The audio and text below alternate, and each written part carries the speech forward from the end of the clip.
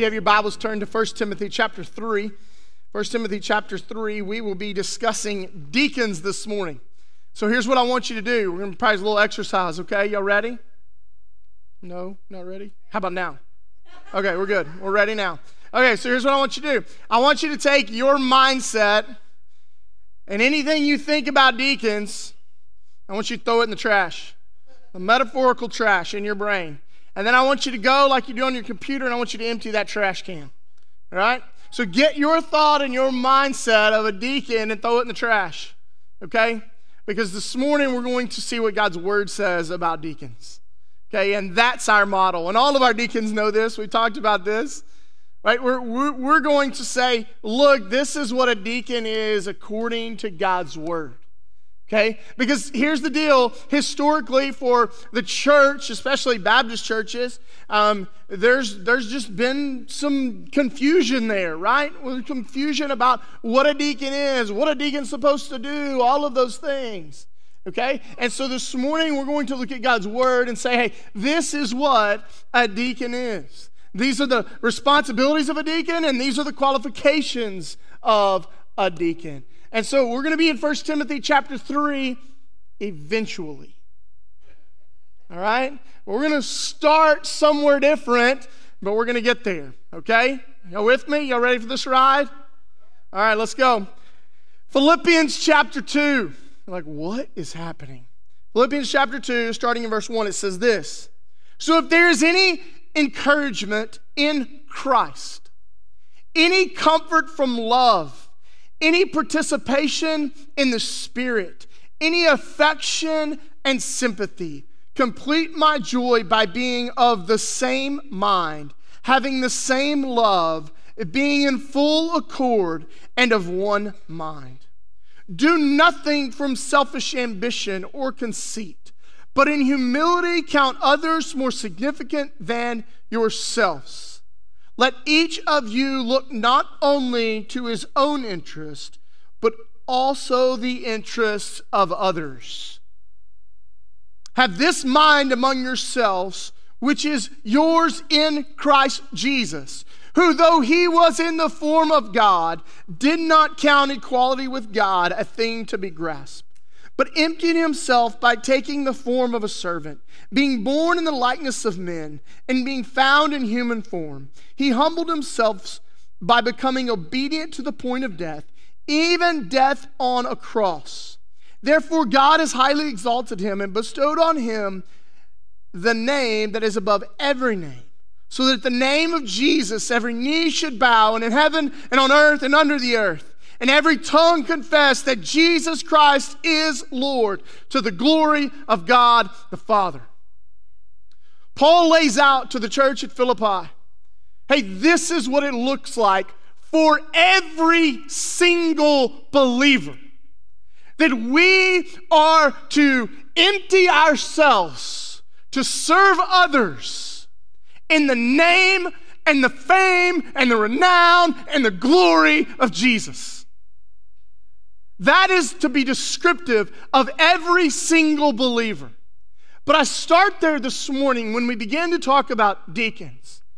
Because deacons, as Paul's going to lay out in 1 Timothy, are to be people who surrender themselves to serve in whatever need possible. That's who they're to be. Now, I will tell you this.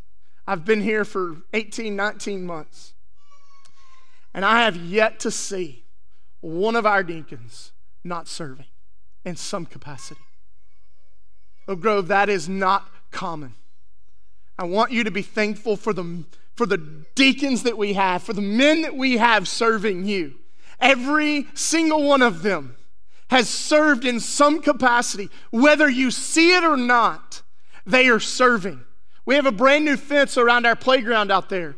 You know who did that? Our deacons. It's okay. You can clap. Go ahead. I said it. Where you at, Sydney? All right, I said it for you. Look, they serve, and I am so incredibly grateful for them. They serve so well. So this is not me up here this morning bashing any of them. They are servants. I want you to know that. they are, and I am so grateful for them. But this is to be descriptive of a deacon. This is to be descriptive of all believers, that we are to be servants. And so in 1 Timothy chapter 3, Paul's going to lay out, and he's going to say something in verse 8. Deacons, likewise, we're just going to stop there. Like, man, we did not make it far. We didn't, you're right. Deacons, likewise. Now let's just talk about this term deacon. The term deacon occurs over 100 times in the New Testament. But listen to me. Okay, the word deacon simply means this: leading servant. That they are somebody who serves and leads other people to serve. That's what the term deacon means. But here's the deal. It occurs over 100 times in the New Testament, but it is never separated from an act of service. Did you catch that? So deacon, the word deacon is never detached from any act of service. So you know what that tells us? And we talked about this last week in Overseers, right? Look, deacons are way more. It's always about service, not status. Deacons are always about service, not status. And I think we mess that up sometimes in church. Right? Come on, y'all wake up. It's okay to talk. Have we messed that up sometimes in church?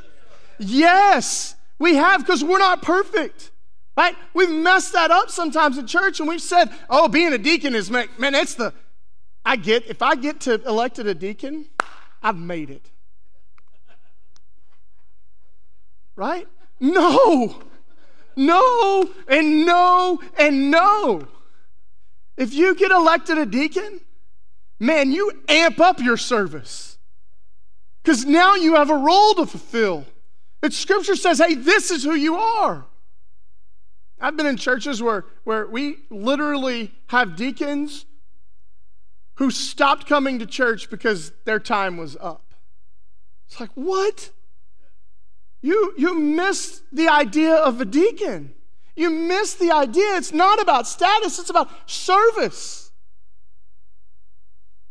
And so I think we need to take a trip back for us real quick so that we understand the responsibilities originally in the New Testament for deacons. So Acts chapter 6, starting in verse 1, it says this.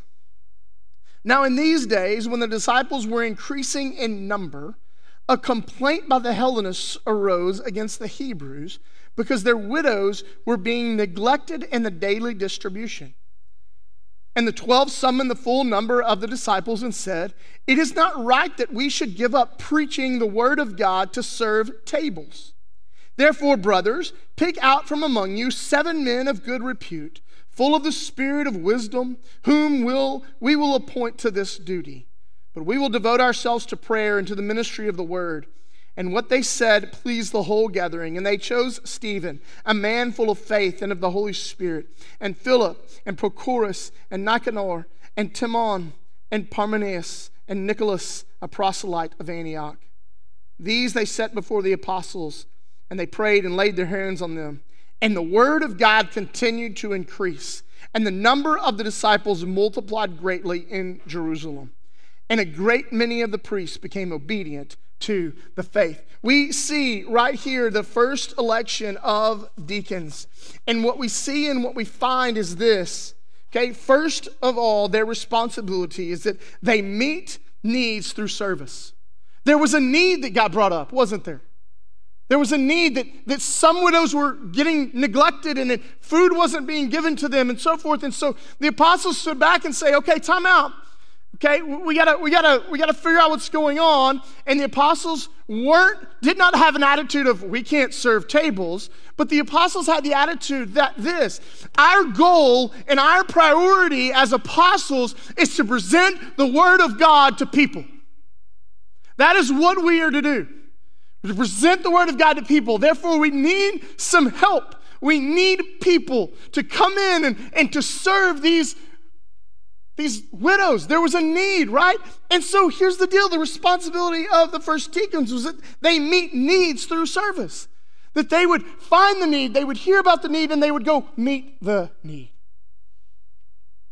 I don't know how many times I've been here that I've gone and met needs with our deacons. And what a joy it is to get to serve with them. But look, Donnie, I'm going to try to keep it together. Where are you at? Driving up to a hospital to go see someone, and two of your deacons driving out before I get there is more encouragement to a pastor than you can imagine. That they were already there. They were already loving people. They were meeting a need. They were praying for people. They meet a need through service. The second thing that we see the responsibility of happening is this, is that they support the ministry of the word. They support the ministry of the word. That they are focused, that their responsibility was saying, hey, we are going to do these other things so that the apostles can preach. That they can declare the word of God to people. And man, there are weeks that I lean on our deacons to go do things so that I can focus on God's word and the study of God's word so that every week I can faithfully present God's word to you. That's their role. That's their job as deacons, is to serve, and they do it well. But church, that's your role too, is to serve people so that the word of God can be proclaimed. Look, every time our alarms go off up here at church, which is more often than you can imagine, and it's typically Jimmy Cate's fault, but no, anytime they go off, the first phone call they make is Jerry Presley. And we've asked them to change that 15 times, and they still do it. But they called Jerry, and Jerry was up here last week at 1 a.m. because one of our alarms went off. If you called me at 1 a.m. and I had to come up here, it'd be tough on Sunday morning. But I'm grateful that at 1 a.m. Jerry got out of bed, and he came up here, and he checked on this place to make sure everything was okay. And I stayed sound asleep, so that on Sunday morning I could present God's word to you. That's part of their responsibility as deacons in serving. The third thing we see is that they unify the body around the word. Look what happens. In verse 7, and the word of God continued to increase, and the number of the disciples multiplied greatly in Jerusalem, and a great many of the priests became obedient to the faith. That they unify people around the word of God and say, hey, come, we want you to hear the gospel. We want you to hear about Jesus. And constantly invite people.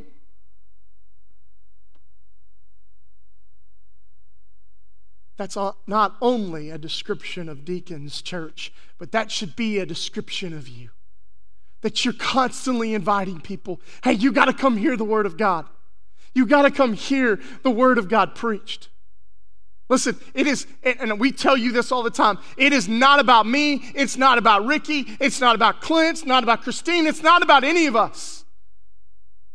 It doesn't matter who is on this platform, our goal is always to declare the name of Jesus. And we want you to invite your neighbors to hear that, not us.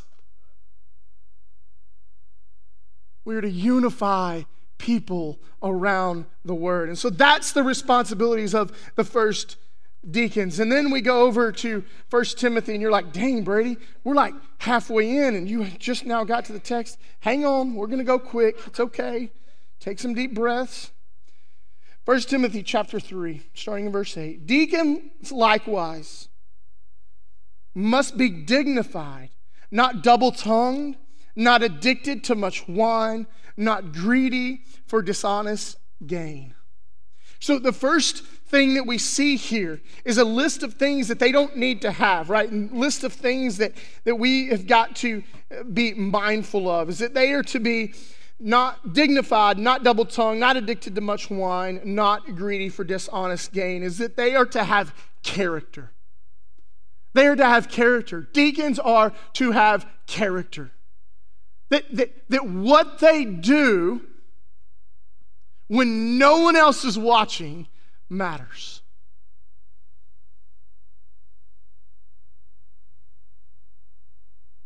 That they are to be men. That they are to be people who do what is right according to God's word.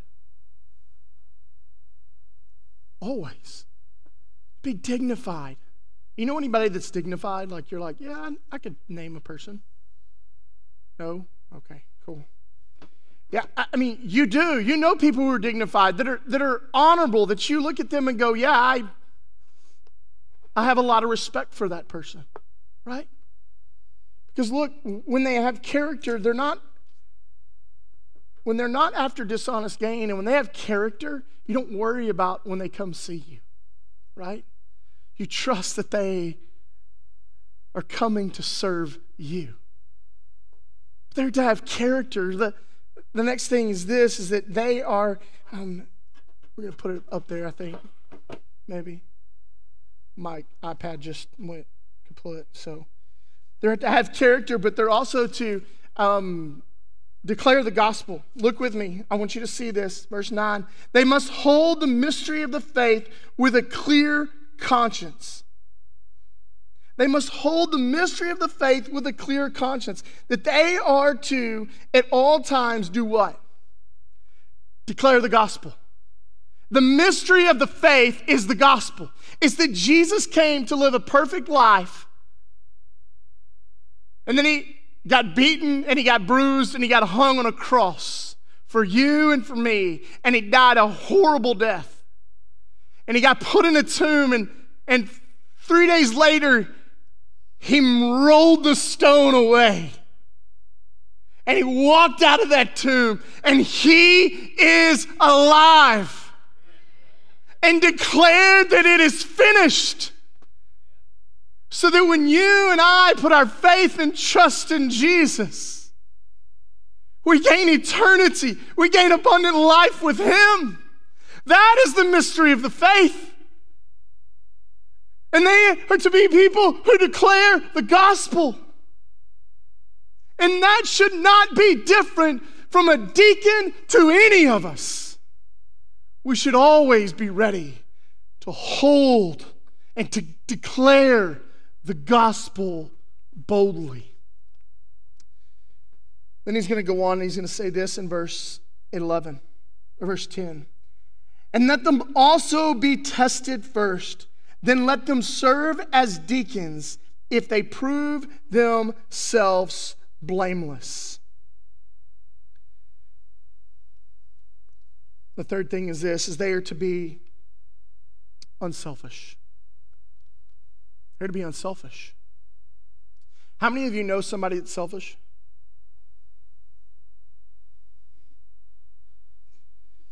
Okay. How many of you have looked in the mirror this morning? Oh, now it's right. Okay, listen. Look. Maybe you can relate to this. Maybe you can't. I don't know.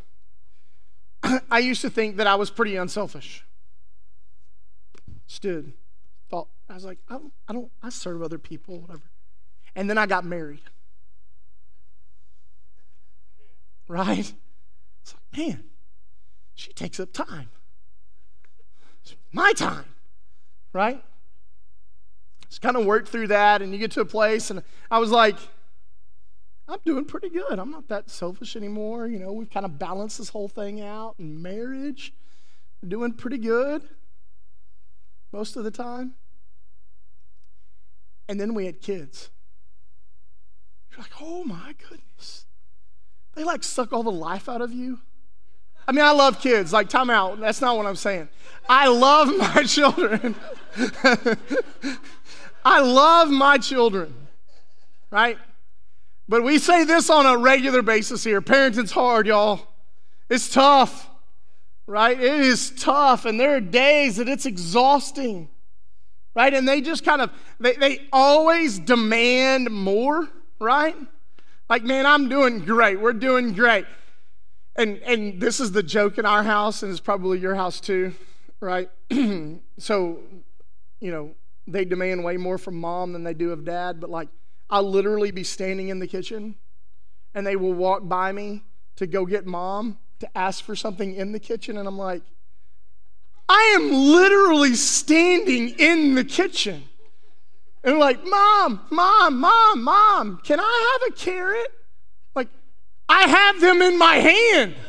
Like, why are we, This is kids, right? But listen, all of that to say is that we all have a tendency to think of our own needs first, right? We all have a tendency to think about us first. Philippians 2 that we started with says, count others more significant than yourselves. This is a qualification of a deacon, that they are unselfish. That they are, listen, a deacon should always be practicing as a deacon before they're ever elected a deacon. If they are not, then they have no business being made a deacon. For what it's worth. Look with me, verse 11. Their wives likewise must be dignified, not slanderers, but sober-minded, faithful in all things. Let deacons each be the husband of one wife, managing their children and their own households well. Listen, they are to be leaders, right? They are to be leaders, okay? I think sometimes in the church, I've had this conversation a lot. I think sometimes in the church, we tend to make people leaders who are successful in the business world. Like they've done really well in the world, and then we go, man, they've done really well in the world, we're going to make them a leader in the church. That's not what Paul's saying, right? Paul's not saying just because you've been successful here means you'll be successful in the church. Paul's saying that they are to lead their families well. Now, what does it mean that they lead their families well? It means this, is that they first, and we talked about this last week, they submit themselves to Jesus. God, what do you want from my life? God, what do you want from me? I want to serve you first, because if any deacon doesn't put Jesus first, they won't lead well in their home and they won't lead well in the church. They submit themselves to Jesus. And so deacons and the qualifications of them, they're to have character, they're to declare the gospel, they are to be unselfish, but they are also to be leaders. And all for this purpose. Listen to what he says in verse 13. For those who serve well as deacons gain a good standing for themselves and also great confidence in the faith that is in Christ Jesus. For the deacons who serve this way, who serve well, guess what happens? The name of Jesus is lifted high. The name of Jesus is lifted high. That's the goal. That's the goal for every deacon's life. That's the goal for every believer's life. That I would serve so well that the name of Jesus would be lifted high. That I would live my life in complete and total submission and surrender to Jesus. That the name of Jesus would be lifted high. That no one in history needs to know my name. They need to know the name of Jesus. That's the goal, church. That's the qualification of a deacon. That's the qualification of every single believer in Jesus. That they wouldn't know my name, but they would know the name of Jesus. Let's pray. Father, thank you for your word this morning. God, thank you that you love us, that you call us to live a different life, Father. God, that you, even in these moments, would move, that you would convict, that you would work on our hearts.